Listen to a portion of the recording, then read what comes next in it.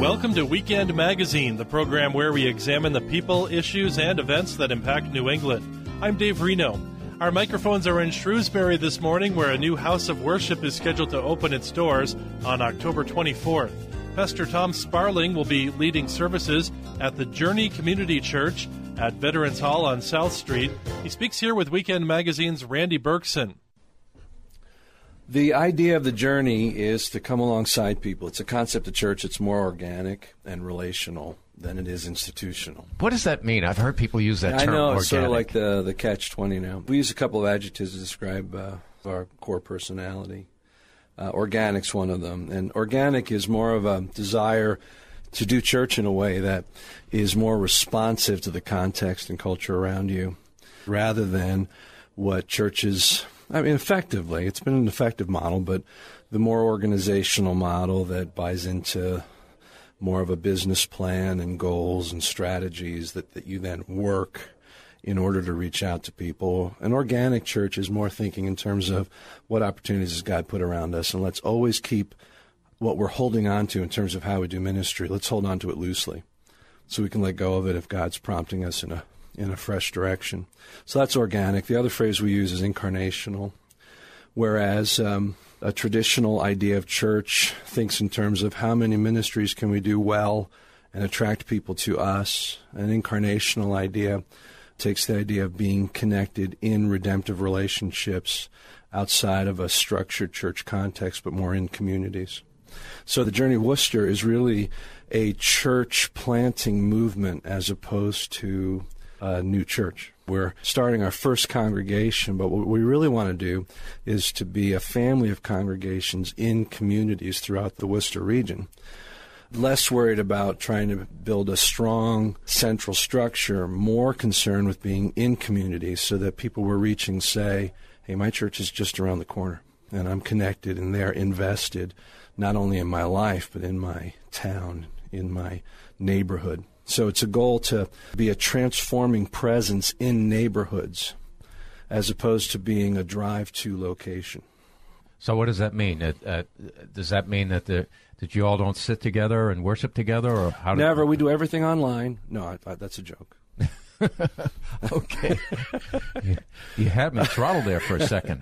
No, if you start with our first launch, which is October 24th, and this is the Journey Community Church for now, our first church plant. We're going to be meeting for the foreseeable future in the old Calvary Retreat Center in Shrewsbury, Massachusetts. I don't know if your listeners are familiar with that former Catholic retreat center. That was bought by Veterans, Inc., which is a significant organization operating out of Worcester but around New England, caring for at-need veterans. So it's a great partnership. They've got this beautiful chapel that they don't use. They use the retreat rooms to house the veterans. And so we've got this beautiful chapel and some great ed space for kids' ministries.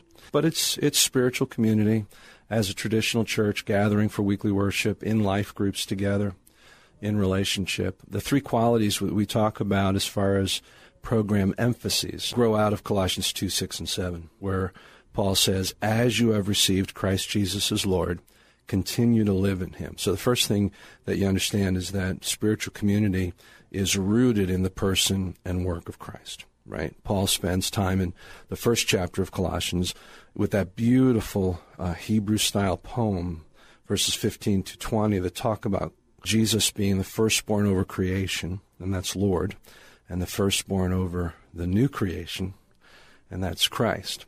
So then Paul says, as you have received Christ Jesus as Lord, continue to live in him. So any church, any spiritual community is rooted in the person and work of Christ.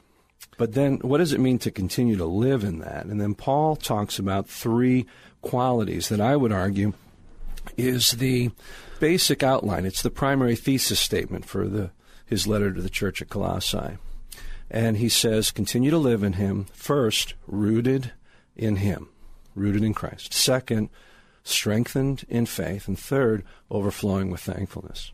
So the beauty of starting a new work is that you get to set back and say, let's focus on doing a few things well, rather than trying as quick as we can to become sort of the Walmart of church ministries, trying to throw as many need-meeting programs out there that we can to attract people.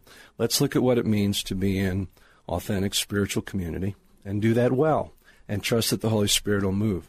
So those three ideas of continuing to live in Christ as our Lord, which is why the phrase "the journey" comes from that idea, continuing to live in a gospel-centered spiritual community. So the first is worship, rooted in Christ. Rooted in Christ is a celebration of who Christ is. It's our growing journey in Him. It's being rooted in the gospel but transformed by the gospel as Christ continues His recreative work, right? So corporate worship is where we gather around the Word of God. We exalt Jesus as Lord. And that's the authentic worship of God the Father, because Paul says in Philippians 2, the Father is most glorified when we bow our knee and confess Jesus Christ as Lord. So joyful worship in the Word, rooting ourselves in Christ as a community. The second is strengthened in faith. Now, we call that community. A quick study of all the one another statements in the New Testament reminds us that any significant progress in our life happens as part of the people of faith. So we're strengthened in faith by that beautiful model in Ephesians 4, God giving spiritual leadership to equip saints to the work of ministry. In community, we speak the truth in love to one another. And then we all grow in every way into Him who's the head. So that's the second priority. And the third priority is generosity, overflowing with thankfulness. So our concept of being incarnational, bringing the gospel into communities, is what we call redemptive relationships, which is connecting with people where they are with the gospel in shoe leather, the hands and feet of Jesus, reaching out where people's needs are, and then through that earning the right to share the transformational message of the cross. It almost has a poetic quality to it, the way you put it. I want to set the theology aside for a second. We want to know about you. Tell us about you, how you came to the faith. Where'd you grow up? I was raised as a preacher's kid, and I grew up. I love ministry. I love my family. I love serving, and so going into ministry was a natural progression of God's call in my life. And I spent about 10 years early on just recording and being a concert artist and a speaker for youth around the nation. And then about 21 years ago now, God called us up to New England. And I served as associate pastor at a church called Emmanuel Church in Chelmsford, Massachusetts. And I was there for almost 10 years. Turns out I'm sort of a 10-year guy, I guess. And so I was 10 years there, and God blessed that time. And during that season, I had the privilege to lead a regional ministry called Raise the Praise, which was a student worship movement. And it was a blessing to be a part of. It was a very powerful season in the 90s, where over about 10 years, about 60,000 young people from around New England gathered at regional worship events that were designed to fan their passion for God into a flame and to draw them into authentic worship with the hope that that would work its way into their lives, but also their churches in a way that would reclaim that generation back into the church. It was a time of interesting transition in churches back then. In the early 90s, many evangelical churches hadn't really made the shift to what we call contemporary worship or blended worship. And kids were very much left in the wake of Sunday morning traditionalism. And so Raise the Praise was just one of those things that God used to kind of move a lot of churches towards a more multi-generational blended worship. And then my last 10 years were spent as senior pastor at Chapel of the Cross in Westboro. And that was a really exciting season. And so we've been, over this last year, in a time of prayer and asking God what's next for us. We have a great heart for New England.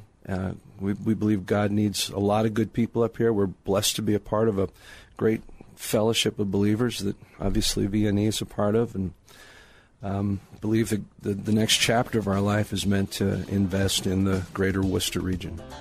The experience he brings to the pulpit, his future vision, and more. Pastor Tom Sparling shares this in a moment here on Weekend Magazine.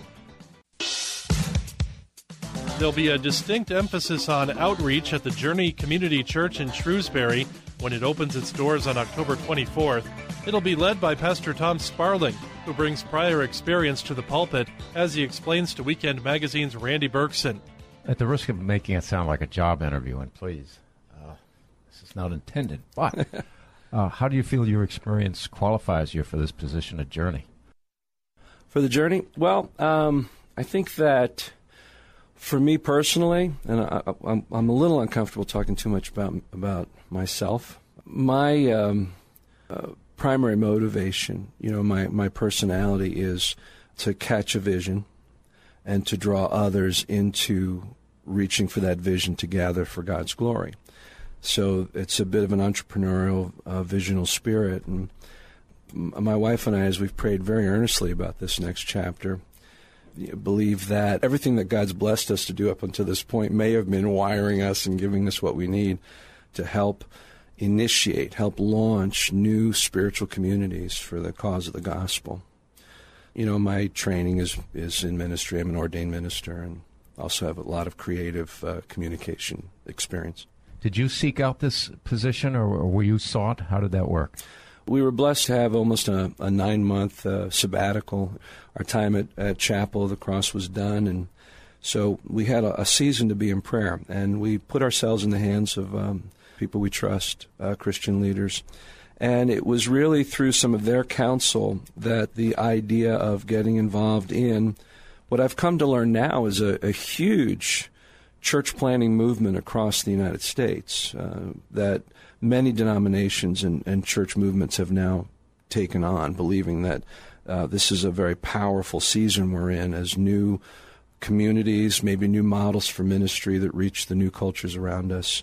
So people really counseled us to begin thinking about that. Frankly, for me, I'm 55 years old in January, and my thought was I'd like to be someplace where I can just preach and cast the vision. But as we began praying about it, we really realized that might be exactly what God had in mind. And then through a number of conversations, including some really significant people in our life right now who are joining us on this venture, the idea of focusing on Worcester as a region came to play. Can I explain that a little bit? Why Worcester? Absolutely. Okay. So here's for us our thinking. Gallup's recent studies on religion in America have shown a number of things. One, the United States is now the 4th largest unchurched nation in the world. We have the 4th largest population of unchurched people. All 6 states in New England are among the top 10 least churched states in the United States. So Worcester is at the heart of arguably the least churched region in the 4th largest unchurched mission field. So it's a strategic area. And there are, of course, great ministries in Worcester and in this region. But it's received surprisingly little emphasis in terms of church planting work, whereas a lot of the more romantic cities around New England have had a lot of emphasis. So it's a great area because of its strategic location in New England. It's at the heart of New England. And there's also great opportunity and, I believe, need for some new, fresh doors into the kingdom. All right. So how do you motivate people for Christ to do His work, to get out there and literally on the streets?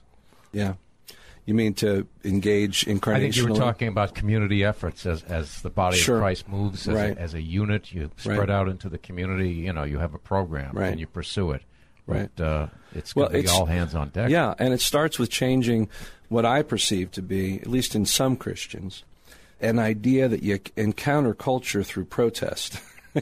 You encounter culture by getting in front of the State House and declare everything you're against.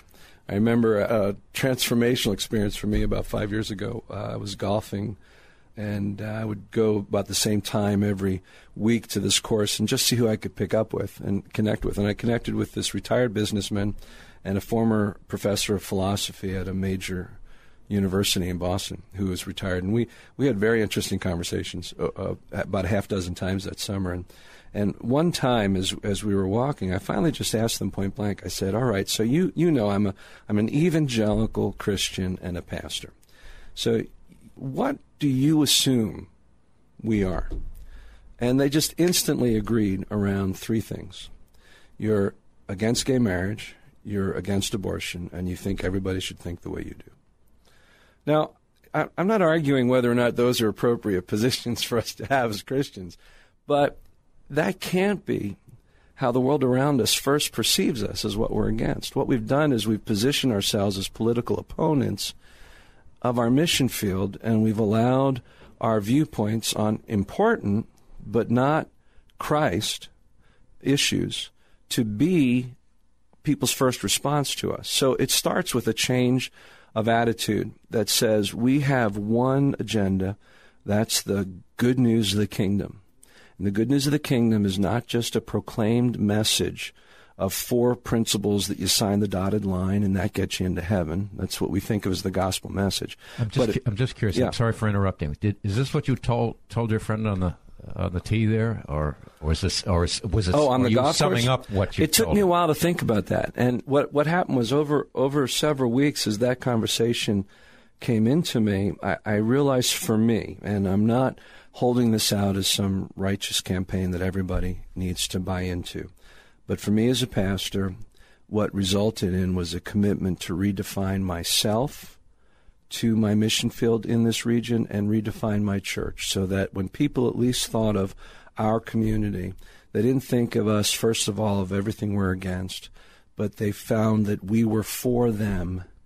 We were for them in the name of Jesus. We were for their eternal well-being, and we're for their personal well-being. I made a personal commitment as a man, as a Christian, and as a pastor to be in a spiritual community where people said, our lives are better because they're here in our town and in our community. You know, in Acts chapter 2, the first snapshot of the church says that they had the favor of all the people. Now, Jesus said you're going to have persecution, so I'm not saying that we can proclaim Christ and always be in favor, but I think we can have seasons of favor. And Peter put it in 1 Peter 2, he said, live such good lives before the pagans that although they at first curse you, in the end they'll praise your Father in heaven. So I think we need to expect persecution, but we don't need to contribute to it. Sometimes you can suffer for stupidity's sake, not suffer for Jesus' sake. You know, so what we want to do is to redefine how we connect. So it starts with that change of attitude, and then a willingness to be present in the community, just to be the hands and feet of Jesus. People come to Christ out of relationship predominantly, not out of sales pitch presentations of the gospel. And so we want to help our people have these opportunities, not just as individuals, but as a body, to be engaged with people, to through relationship and care, as they see the love of Jesus, have the opportunity to hear about his great act of love through the cross. All right. I would, just because we're running out of time, I want to ask where you want to be about 5 years from now with the journey. Yeah. What we would like to be, and 5 years from now, is to have multiple congregations, not set up to compete with other congregations, but given the great need. You know, there are, in the greater Worcester region, if you head out about 10 miles from downtown Worcester, there's about 600,000 people. If you pack every church in our region, you're going to cover about, got Bible-believing church, you're going to cover about 3% of that population. So we want to be in partnership with other churches, but what we picture are journey communities, journey churches in strategic communities. One of the first places we're looking at is College Hill, near Holy Cross, so that we're connected with that young adult community. We're not just asking them to come out to the church we've started, but we want to be a church there in their neighborhood. So we picture probably 2 other congregations in the next 5 years functioning together, sharing resource, common vision. In order to do that, you have to keep what you do simple. A lot of established, successful churches can't really get their arms around planting because they've built such a successful but sophisticated model for how they do ministry. It's hard to think about reproducing that because you've built your staff and you've built your resources so carefully. So that's why staying simple with this idea of worship, community, and generosity, and doing that well, that's something you can reproduce more quickly. And so we're not talking about huge communities. We're talking about spiritual communities, churches, in communities, having an impact. And then our strength is the fact that we're in relationship with each other as a common regional movement. Again, that's Pastor Tom Sparling, who will be leading services at the Journey Community Church when it opens its doors at the Veterans Hall on South Street in Shrewsbury on October 24th. For more information, visit thejourneyma.org. Coming up, Christians mobilized to help orphans worldwide. This story and more from around the world and a focus on the family box office review straight ahead here on Weekend Magazine.